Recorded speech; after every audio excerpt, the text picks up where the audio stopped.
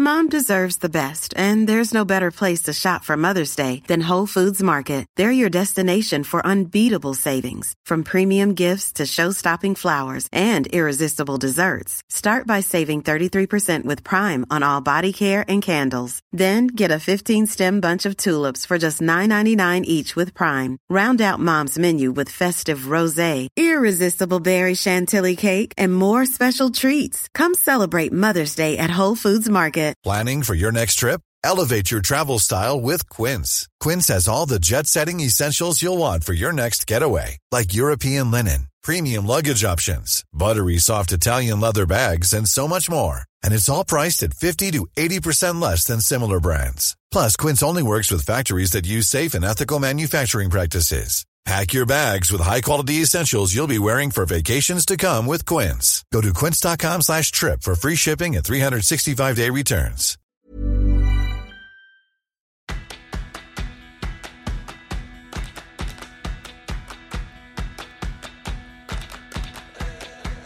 Hello, On the Sporting Couch is on the road at the Nottingham Ice Centre. It's the home of the Nottingham Panthers ice hockey team who've had a fantastic season and where ice skating talents Torvill and Dean were nurtured.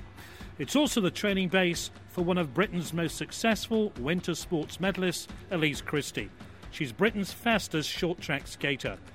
She was the first British woman to win a World Championship gold medal when she triumphed in the 1500 metres and 1000 metres. Yet she's never had that success at the Winter Olympics and memorably crashed out of 2 races at the Pyeongchang Games and was disqualified in another. She's been open about her mental health problems that have included anxiety, depression and self-harm. She's our biggest star in the skating world.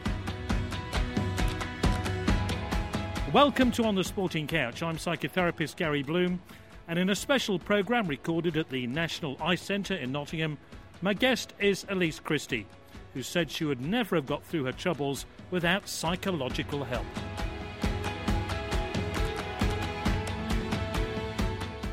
Where are you today, psychologically? We've read a lot of stuff in the online and in newspapers saying things are much better. What is the day-to-day experience of being you? Well, I'd say the best place I've been in about 6 years. It's just like being me again. I'd say like gradually over 4 to 6 years, somewhere along the lines, I lost myself, and each day the percentage of how much of me was left lessened, and I just got to a point where there was barely any of my original self there, and now I'm 100% me. You did say in an interview that seeing a clinical psychologist helped you through those difficult days. Can you just explain a little bit about what the support they gave? Because that's going to be really important to people who are listening to the show or having struggles. Like, in hindsight, it's like I would have went and seeked that sooner, you know? I was about 1.5 years being really bad before I even admitted that I needed that. I just got sick. I eventually got sick of feeling what I was feeling. Well, I think I just was tired all the time. I was in bed a lot unless I was training. I was stressed all the time. I couldn't socialise. There was lots of negative feelings, and people would said for ages that I should probably go down that route, but I was like, no, I'm fine. Like, the reason I ask this question, I'm being a bit naughty here, is I'm trying to work out whether you came to that conclusion or a significant other, a member of your family, a close friend. No. It said it. Definitely me. Like, people had said it, not my family because I didn't talk to them about it, but people who I was around day to day in the environment, like my coach, he'd known me like 10 years at this point. He had said it, you know, but I was like, no, I'm fine. Like, this is just me. At least I'm kind of shocked that you wouldn't share something this personal with your nearest and dearest, your family. Why? I've been asked that one a lot, and I think I found it harder to speak to the people I cared most about it, and the people who cared for me the most than anyone else. And I think it's because then it's another stress added on that you're then upsetting them as well. And that's like the last thing I needed was them worrying and stressing about what was going on with me. Don't you think they knew?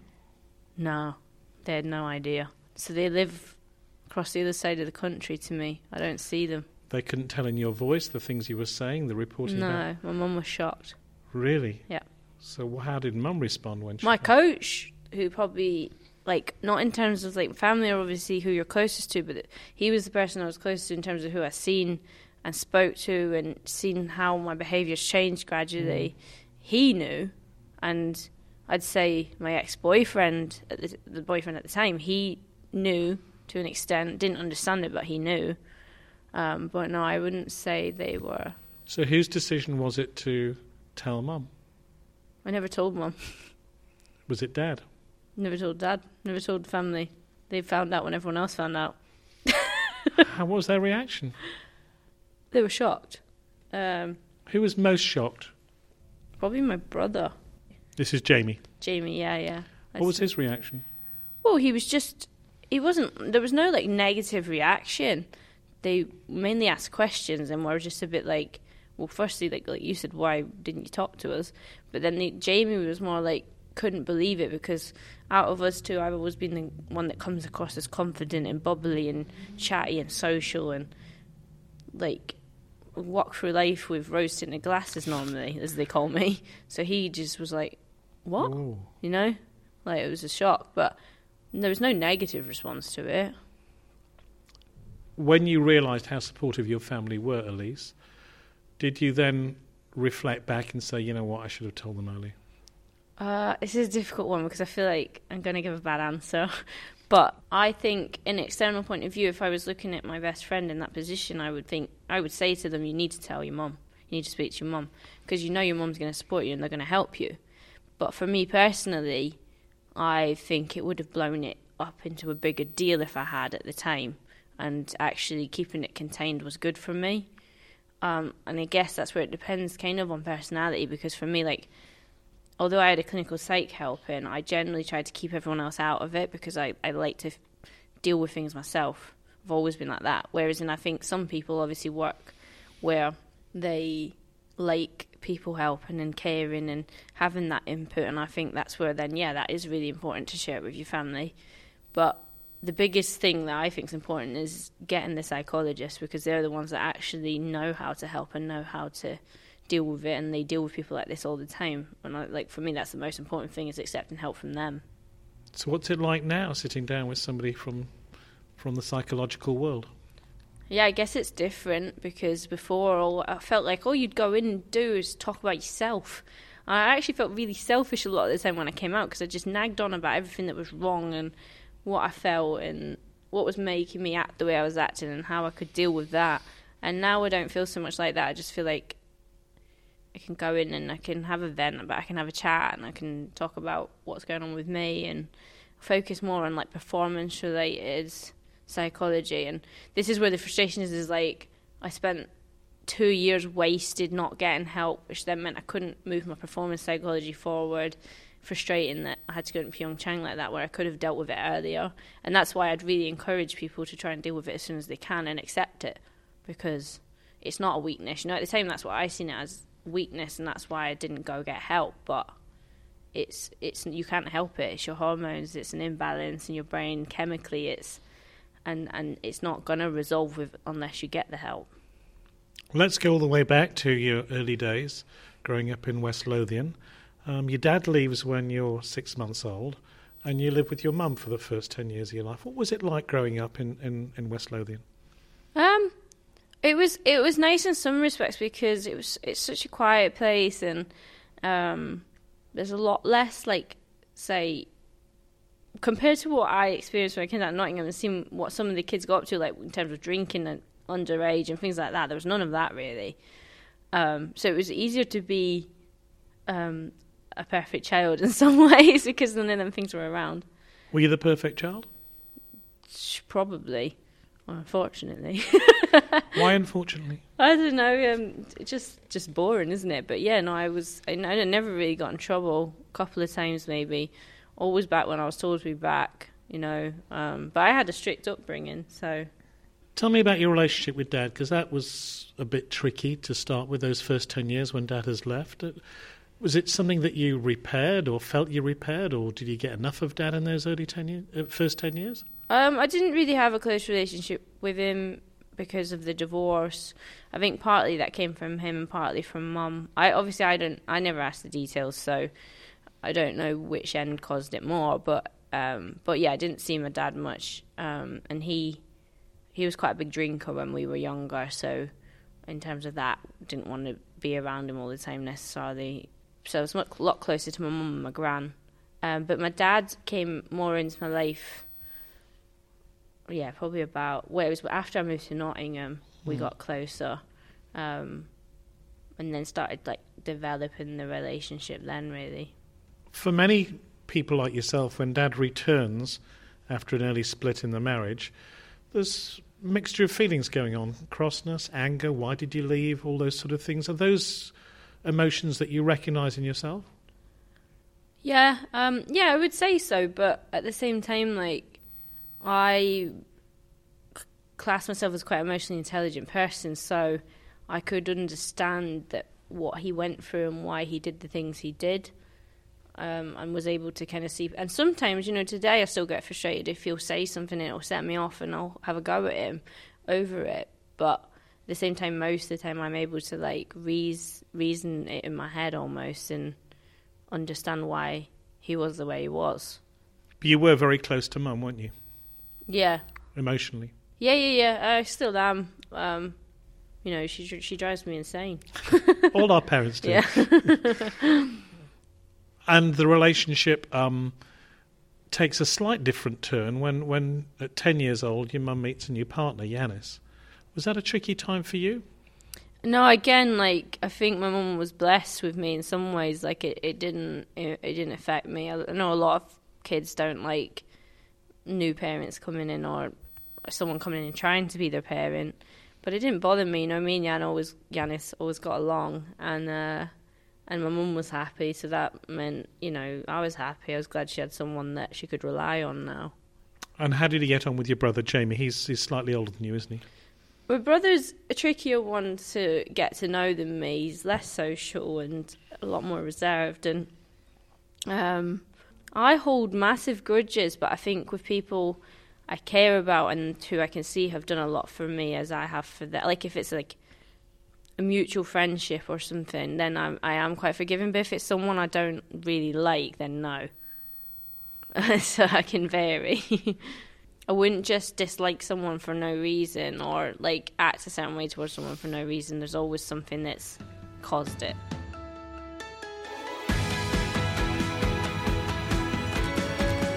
You're listening to On the Sporting Couch, recorded at the National Ice Centre in Nottingham, and with me is Elise Christie, Britain's fastest short track skater.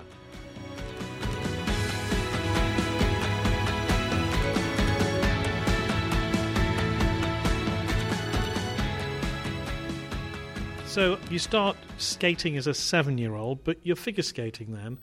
And in our telephone conversation a few days ago, you said to me, I wasn't particularly into figure skating. No. So why did you do it? I think my mum basically knew I was a kid that had a lot of energy and wanted me to use the energy in the right way. My friend did it, so she took me along to it. I was good at sport in general. I didn't actually like sport that much, but I was quite good at it. And so she kept me doing it, basically. And she's always been quite a pushy mum and a mum that wants you to achieve.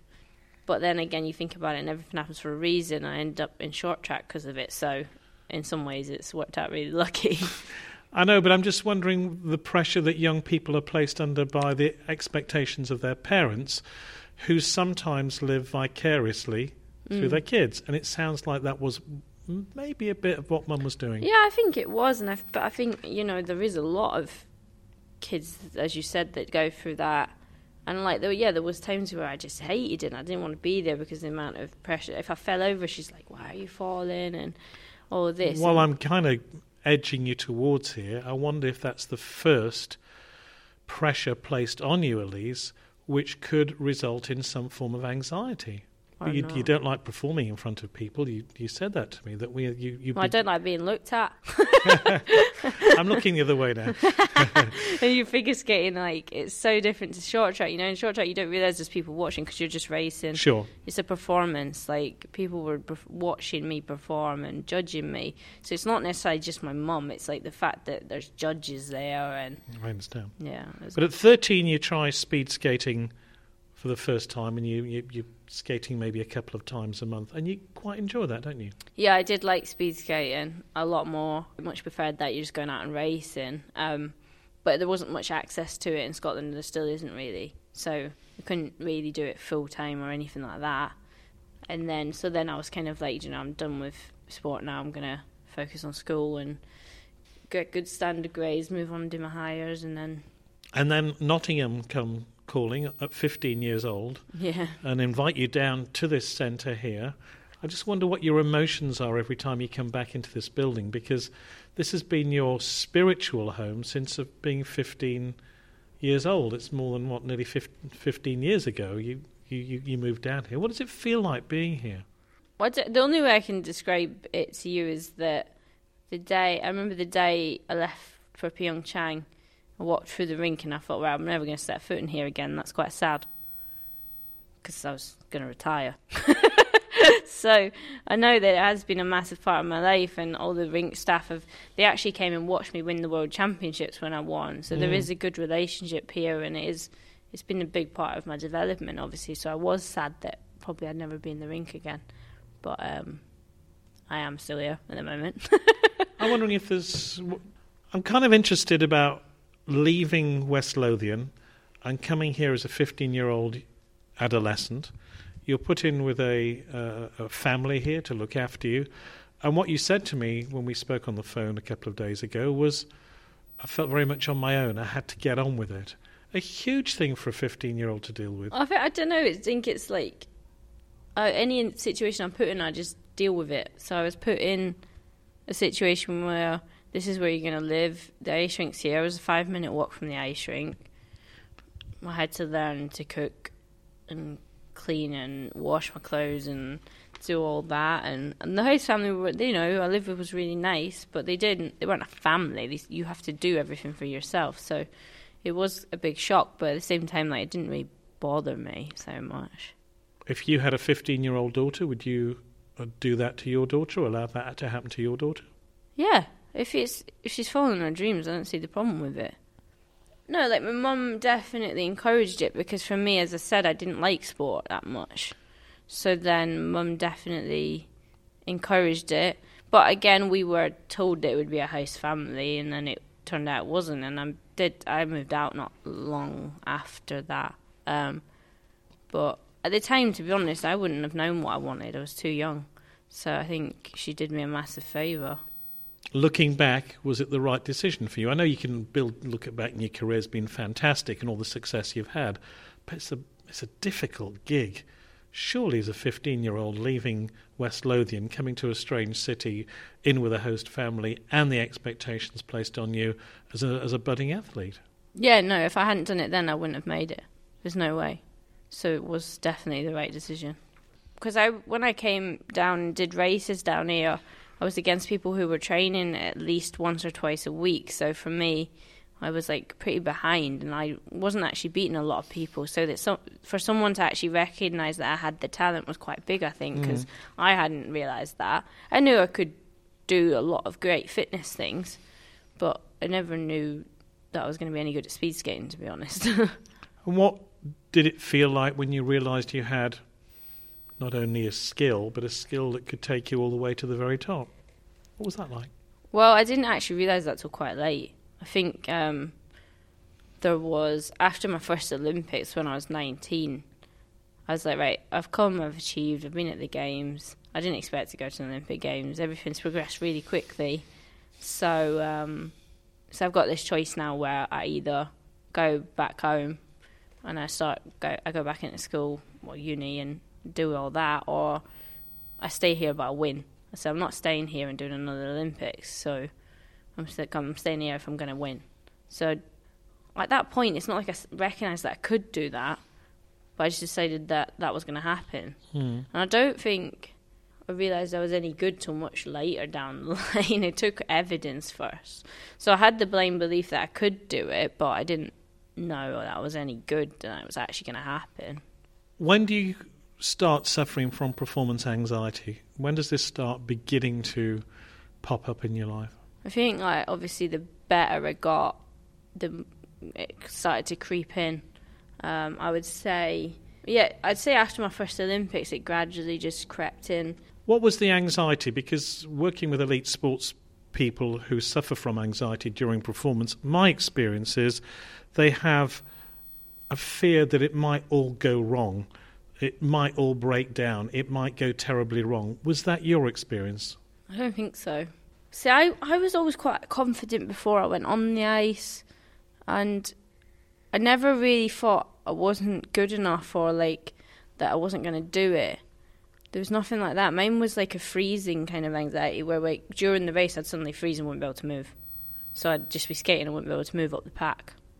So it was more actually about the people around me when I was racing. And I'm just wondering what triggered it, because a lot of people that I have spoken to and listened to this show talk about what triggers anxiety. And kind of that's where I'm going with this question. What triggered your anxiety in the middle of a really big speed skating event? I guess if I could answer that, I wouldn't get anxiety anymore. That's the job I do. That's why I work with people like you, Elise, to try and drill down. The start point of this is your racers. You're looking at them, you're taking something from them, and that's causing anxiety for you. Other people might say, actually, it's the crowd watching. I'm getting the anxiety. It's their expectations more than it's actually the people I'm competing with. Yeah, I don't know. I just became very scared of the feeling of skating. What was we're going to play a game here, it's a psychological game. It's called Down the Stairs. Lovely. And it'll hopefully take us to a point that will explain what you were frightened of. So you were frightened of the other skaters, yeah? That's what you just said. Well, no, I wouldn't say, like, I'm not scared of them. I got scared of skating. Just the feeling of skating. What could have gone wrong in the feeling of skating? What would happen? What's the worst thing that could have happened in that?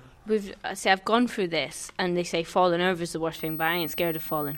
So what are you scared of? What's the next thing? I just got scared of how it felt to skate fast. So it's the speed. The faster I went, the scarier it was. Was it your own personal safety? Yeah, but I don't know why, because I'm not scared of getting injured or falling. So that's where it was very complicated to try and figure out what was the problem. I'm going to go on another path here. And I'm wondering about, I'm going to enter the C word, control. And I'm wondering whether okay, yeah. Yeah, no, I like to be in control. And being on ice at high speed will mean you're not in control. Yeah, you're right there. A big thing, that probably is it, a big thing I've always, and I guess that is what we came to when it came to the racing, is like I wasn't in control of what everyone else was doing, which stressed me. When I can't control my boyfriend, stressful. Where do you think that comes from, the need to control other people? Because that's quite a deep-seated fear that, in truth, as you and I know, Elise, you can't control other people. Where does that wish come from? Oh, yes, if you can control it, you prevent yourself getting hurt. But you can't. No, but that's what you're trying to do, aren't you? I knew I had, I've been told that I tried to control too many things before, but I never made the link of that's why maybe that would make me freeze in races, because I can't control certain things that other people are doing. Whereas I guess when I raced and I was better than the people, I could fully control it, so it wouldn't matter. Let's go back to the anxiety. And you said the first time you really, really experienced it was at a friend's wedding. Yeah, that was when it became more like, what I'd say is normal anxiety. So before this point, I've had performance anxiety and anxiety around things where I've got high expectations, but I'd never had it just normal day to day.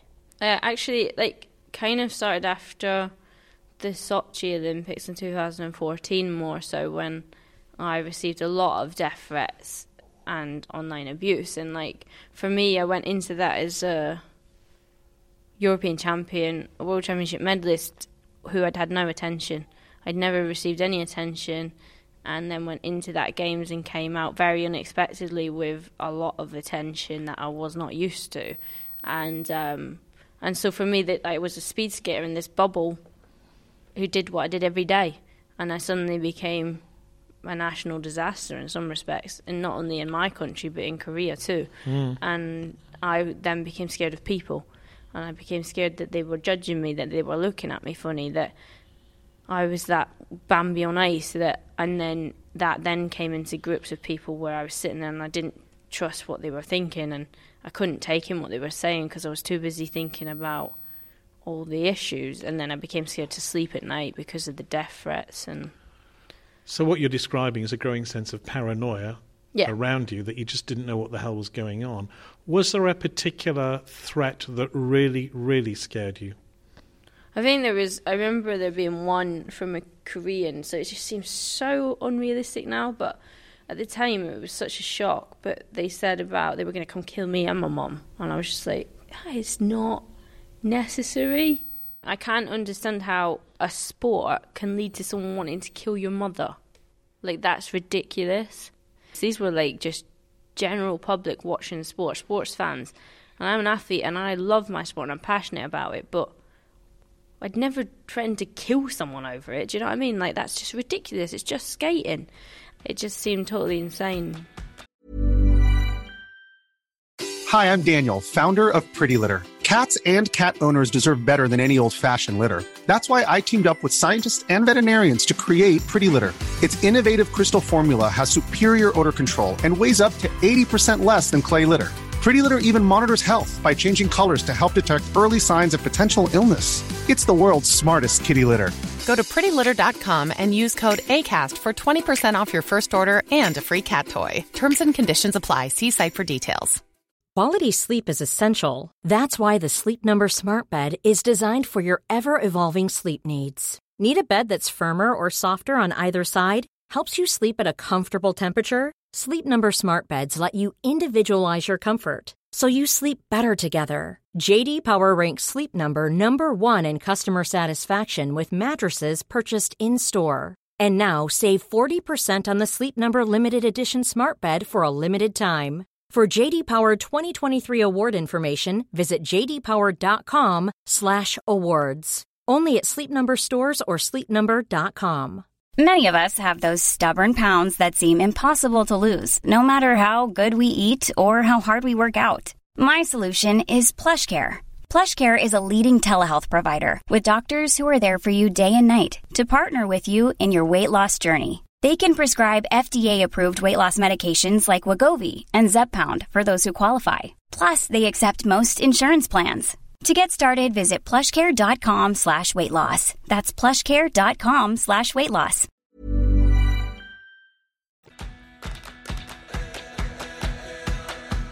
Welcome back to On the Sporting Couch. I'm Gary Bloom. With me at the National Ice Centre in Nottingham is Elise Christie, Britain's fastest short-track skater. How did you change your mindset after the disappointment of losing in Sochi and then turn that into the success in the World Championships?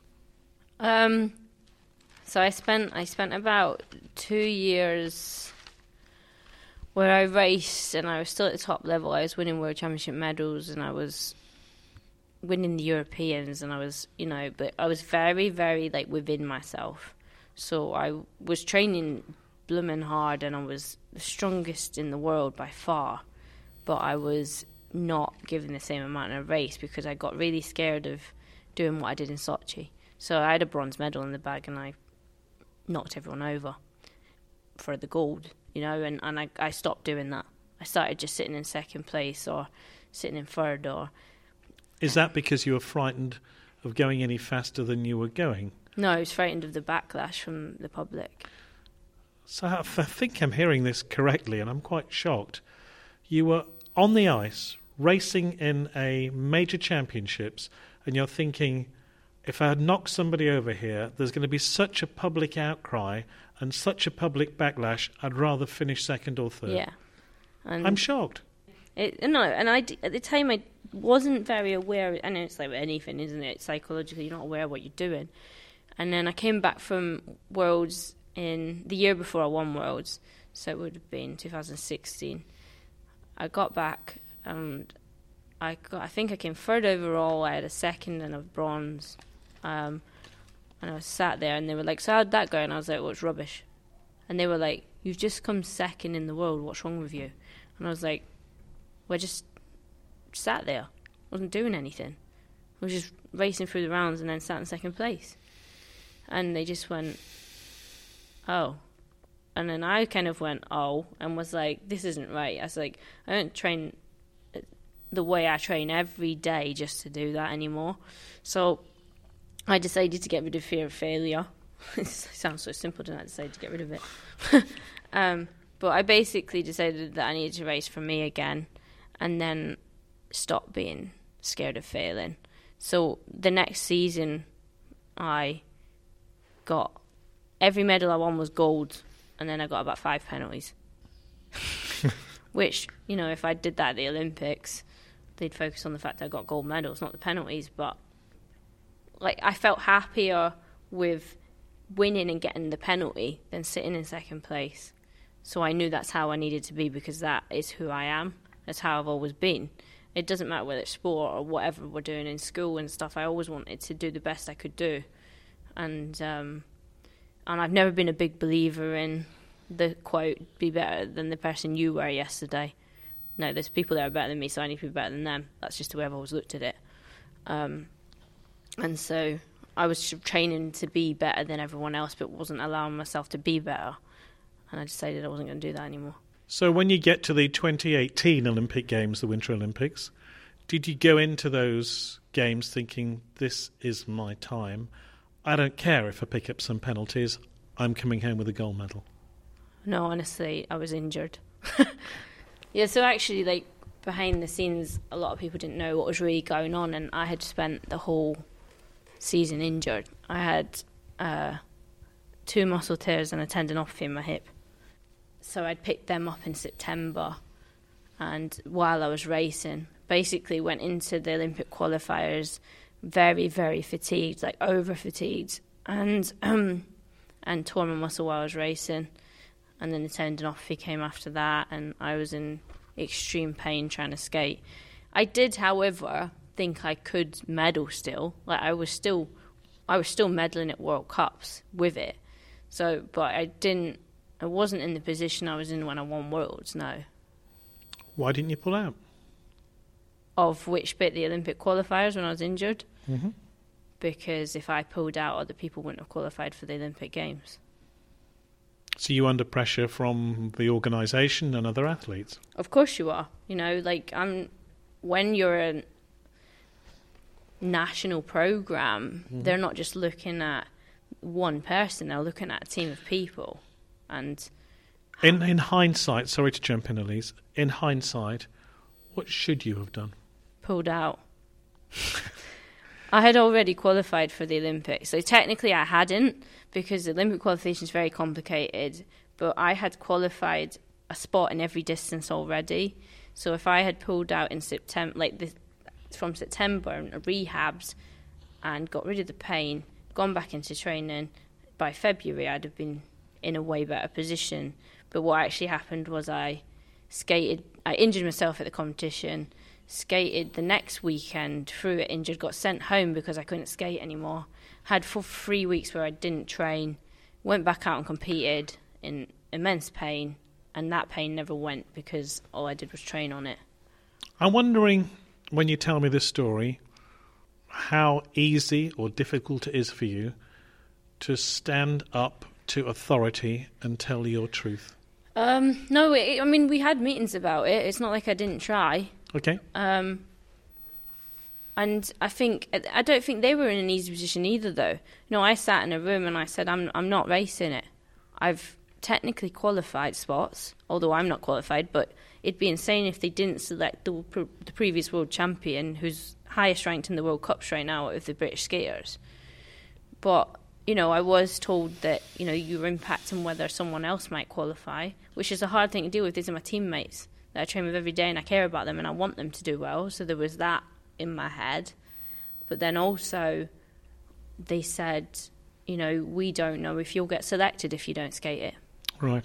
And I went out that room crying and decided I had to skate. So you skate at Pyeongchang in Korea. You crash out twice, disqualified once. I did not crash out. I got knocked over. I love the anger.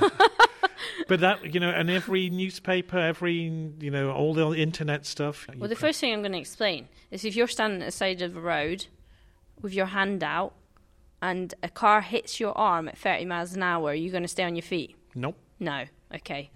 Just a bit of common sense added into that statement. But, yeah, no, it was frustrating. The refereeing, and there's been complaints about the refereeing since. The Chinese have refused to hold World Cups because the refereeing was so bad at the Olympic Games. The refereeing was awful. There was a girl in the final who medalled who shouldn't have even been in the final. And if she hadn't been in it, even if I got knocked over, because of the disqualification, I still would have medalled. So it is a very frustrating time for me. And I love the anger here that's coming out, Elise, because actually, I'm going to take you back in time. Very often when you work with people who have anxiety, depression, I believe as a therapist, there is anger bubbling away. And right early back in your life, you talked about being bullied at school and being unhappy at school. And I wonder whether that bubbling anger then comes out when somebody says, you crashed out. Oh, yeah, of course it does. And it's very difficult at the time to explain that in the media because you're upset. And, you know, I was on medication. I was medicated, so I was a bit withheld with emotions, which I think a lot of people are when they're on the medication. It is frustrating to know your sport and know it inside out and know exactly what happened and know actually, I don't often sit there and say the referee made a really bad decision, but he did that day. And I've said that to him, I've spoken to him about it since, you know. And the worst thing about the whole thing is my best distance that I had focused on. Normally I focus on all three distances, but because of the injury, I had chose to focus on a single distance, and it was the last distance. And by the time I got to the last distance, my ankle was buggered. So it was a very frustrating games. And at the time, I think I wasn't, and I don't know if this is because of the medication or because I just was avoiding it, but I was not dealing with it. I wasn't even treating it like it was my Olympics because I couldn't deal with it. I remember like when I got injured, my best friend who was a fellow teammate came in and my coach comes in and they start crying. And I'm just sat there like, what's wrong with them?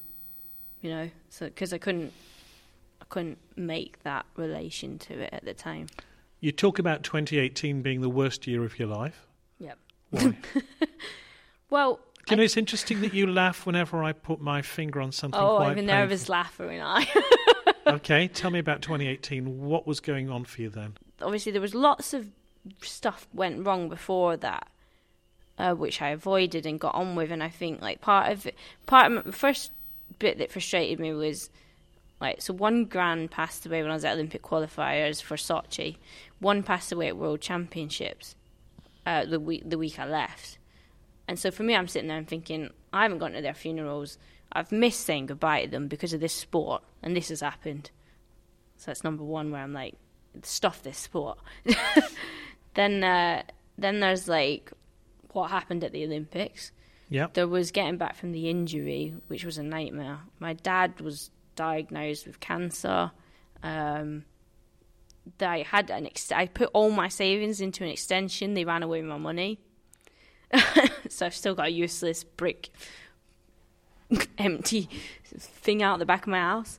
There was losing Shaolin. That was your partner at the time? Yeah, and we'd been together a long time and we were very, very close. So I lost him. And you've actually said to me prior to this interview, it's not something I want to talk about. Yeah. And I'm not going to push you in that area. I'm wondering what it did to you, the abandonment. Did it bring up old stuff? I think like, oh yeah, of course. But I also just couldn't understand how after over 3 years of being with someone who you've gone through everything with, we're both skates, so we went through everything together. And before the Olympics, had no problems. We were totally fine. To how at the worst period of my life, and he knew I was at the worst period of my life, could just walk away from it and act like I never existed. And it was like that. There was no communication. He sent a message, and we never communicated again until recently, where we just, we talk like normal people now. But I couldn't understand how anyone could do that to someone. And I think a lot of people who go through big breakups do feel like that, especially when the breakup is caused because you're in a bad place. Like, you expect that they'll be there at that point, not let you down.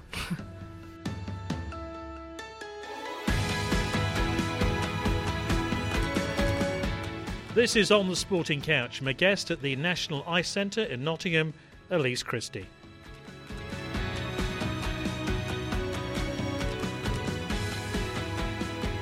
Sheldon was a very loving kind of guy. He wasn't a tough guy at all. He was very cuddly and very soft and wanted to make sure you felt okay. And to be honest, I never really needed it because I'd always been all right. I'd had my anxiety and I was depressed, but I was dealing with it okay, and it never really came out on him until after the games, and that's when, I lost the biggest support I had. And then further down the line, a couple of months later, my coach left, who was the next big support I had. Another abandonment. And hence my coach. So when I self-harmed really badly, my coach was the first person I went to see and spoke to. Why do you think you self-harmed, Elise? I think, you talk about there's two different situations that lead to it. The one is, you're on the medication, you don't feel anything, and I wanted to feel something. But then when I did it really badly, it was more that I couldn't deal with how I felt anymore, and it took the pain away because you had physical pain instead. You see, the interesting thing about self-harm, and it's a really not an easy topic to talk about, but I recognise what you say about people who self-harm want to feel something. They're deadened internally. Well, that's what depression does, doesn't it? Exactly. It numbs everything. So the actual act of seeing maybe a cut or a wound or the pain of cutting actually makes you feel something. But taking that to the next step, taking that to the next level, where there could be a threat of permanent damage or even suicide, that takes it to something quite different. Yeah, and I think, obviously, I think the more you do it, the more normal it seems to become. Right now, I'm sitting there thinking this is not normal, but it is normal when you're in that place, and the more normal it comes, the worse it gets. You begin to think that it's okay almost, whereas the first time you do it, you think, what am I doing? That was weird. And I think whatever it is you do, because everyone does it differently, it just becomes more and more normal, and then then it can get out of hand. And what happened in December was out of hand for me, and after that I decided I wasn't going to do that again. Did you frighten yourself? Yeah, I was scared. I really scared myself, and it definitely was a turning point for me. And that was my biggest comment, is at your lowest point, you can still get back from it. And I got back quite quickly. It's only March when I became, April, I became myself again. How did you get from where you were in December to the Elise that you found yourself improving in March? There was a few different things. The first thing I did was accept the way I felt. So I didn't know at this point that I'm going to be off medication in 3 or 4, 5 months, whatever it is. But I accepted that I felt that way. The next thing I did, which sounds totally the wrong thing to do, is instead of self-harming, I went to sleep. And then when I woke up, I normally felt better. And then I decided, right, I can accept it all, and I'm dealing with how I feel in a different way. Right? And anytime I got close to self-harming again, I thought about what happened in December and was like, well, I don't want to be there again. So that's not going to happen. Was the fear that you would kill yourself? I don't know. I've been asked that a lot. I don't know. I just didn't like what happened. It was bad, and I did not want to go down that route again. Being in a place where you're on that verge, where you've done something really bad, where that could have happened, you're kind of like, well, no, that I don't want to die. But I chose, I chose I'm going to live, and I chose that I'm going to live as me again, and I'm going to get there gradually, and I didn't rush it. And then the next thing I did, which was one of the biggest, most important things I did was I took everyone who had a negative impact out of my life. And that did mean I lost some people I was quite close to. But for me, I knew I couldn't get better constantly being surrounded by people who were not intentionally even, but people who were bringing me down and making it worse. And then the people who I did want to keep in my life who were doing that. So I'll use an example, I'm not going to name names, but I had a best friend who was acting negatively towards me when I got into new relationships and things like this, and it constantly did it, and it constantly judged my behaviours and just tried to like control everything I was doing, but it made me feel rubbish, you know? I just wanted to be me and people be happy around me, and instead of like pushing him out of my life, I was going to talk to him about it properly, like adults, you know, and I said, you know, I understand why you're acting this way, and it's because you want to be with me. It sounds really arrogant. But I said, you can't keep bringing me down because you're jealous. It's not fair. And he understood, you know, he looked at it from my point of view, and we moved forward. And I did things like that. I dealt with all the relationships in my life. And then the last step really was, I felt like I was ready to come off the medication. And that was hard. That was the hardest bit. But I was very lucky that I had one of my best friends around me at the time had gone through the same thing about a year ago, and he basically like was there every step. And I think that's another thing that's important, is if you have someone like that who has gone through it, or you can reach that advice. I think really, because the only people who know how to get through that period are the people who have done it. So it was really important that I reached out every time. I felt like I was annoying him, but I wasn't. But every time I felt like physically I couldn't do it because of the withdrawal symptoms, or emotionally I couldn't deal with feeling these emotions anymore. I spoke to him and he rationalised it, you know. He said, like, you find your happy place, whatever that is. So if it's music, you put some music on. If it's sleeping, you sleep. If it's eating, you eat. Whatever you need to do at that point. If it's your dog, you think of your dog, you know, whatever that. Everyone's got a happy place. What would you say to anyone who thinks self-harming is the way forward? Well, it's not, because as I've said before, it's a downward spiral, and it becomes more normal, which means it gets worse and worse, and it gets out of hand, and then people idolise suicide because it's the only way out, because the self-harm stops working, you know, and it isn't the right way to go. And I understand if you feel the need to do something little because you need to get rid of how you're feeling right then, but instead of doing that, phone someone, you know, just phone them. And I've done it since I've been off the medication. I've never been near to self-harming again because I've refused to do that, but when I've felt really crap and I've just phoned someone and they've just talked normally to me, it's not even like they're not going to fix it, and I know that now, but there's definitely something else you can do to make yourself better other than hurting yourself, that's for sure. As we head towards the end of our conversation, and it's been absolutely fascinating, and thank you for sharing so many different insights into your struggles.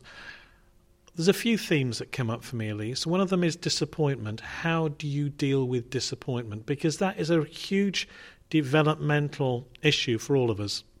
Stuff's going to happen for us. Yeah. We're going to lose in competitive sport. We're going to have breakups of relationships. Do you think that's something that you have struggled with historically all your life, how you deal with disappointment?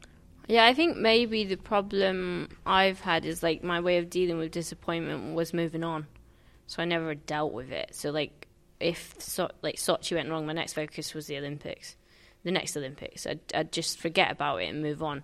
Or if I had a breakup, okay, what's next? Who's the next boyfriend almost? You know, it sounds ridiculous, but I always had a different goal to focus on, which I think is good in some ways because it makes you driven and it makes you go for new things and achieve. But at some point, if you don't deal with it, it's going to all come hit you at once. So, because the obvious conclusion to this bit of our conversation is you're not going to be a professional sportswoman forever. It's going to come to an end one day. How do you deal with the posh word for it is transitioning? How are you going to transition out the sport?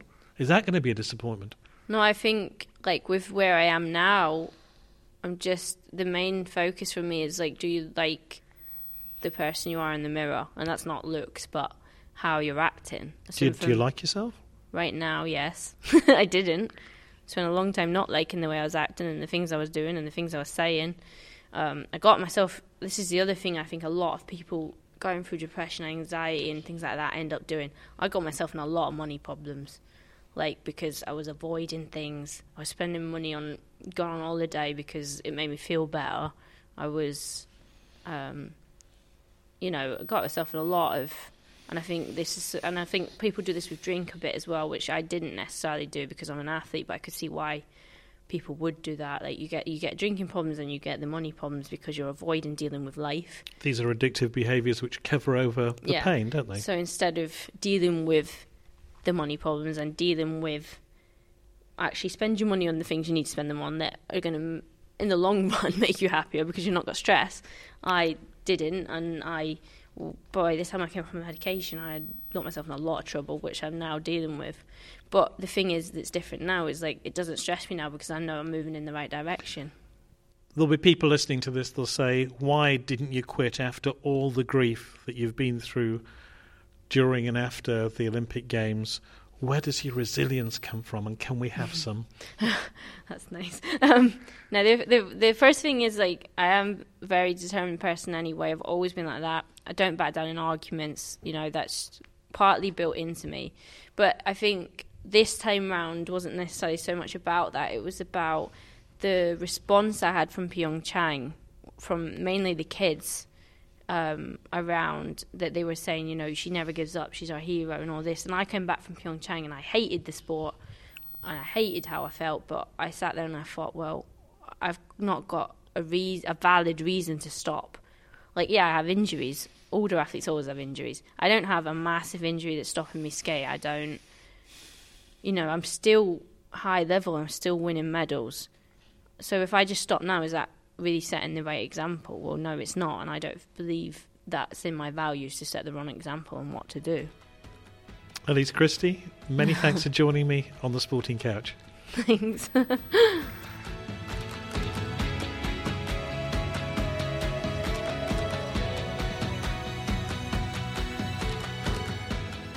You've been listening to On the Sporting Couch, a programme about good mental health in sport. I'm Gary Bloom, a sports psychotherapist, and with me at the National Ice Centre in Nottingham today has been Elise Christie, Britain's fastest short-track skater.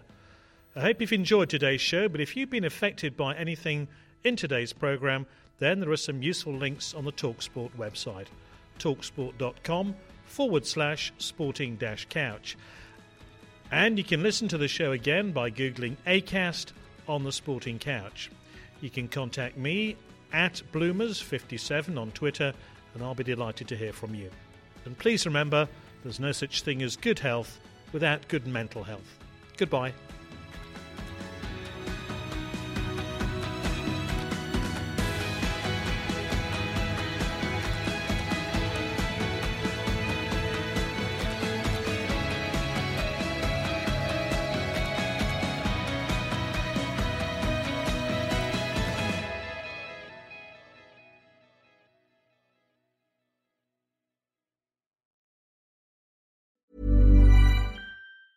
Hey, it's Danny Pellegrino from Everything Iconic. Ready to upgrade your style game without blowing your budget? Check out Quince. They've got all the good stuff, shirts and polos, activewear, and fine leather goods, all at 50 to 80% less than other high-end brands. And the best part? They're all about safe, ethical, and responsible manufacturing. Get that luxury vibe without the luxury price tag. Hit up quince.com/upgrade for free shipping and 365-day returns on your next order. That's quince.com/upgrade. Mom deserves the best, and there's no better place to shop for Mother's Day than Whole Foods Market. They're your destination for unbeatable savings, from premium gifts to show-stopping flowers and irresistible desserts. Start by saving 33% with Prime on all body care and candles. Then get a 15-stem bunch of tulips for just $9.99 each with Prime. Round out Mom's menu with festive rosé, irresistible berry chantilly cake, and more special treats. Come celebrate Mother's Day at Whole Foods Market.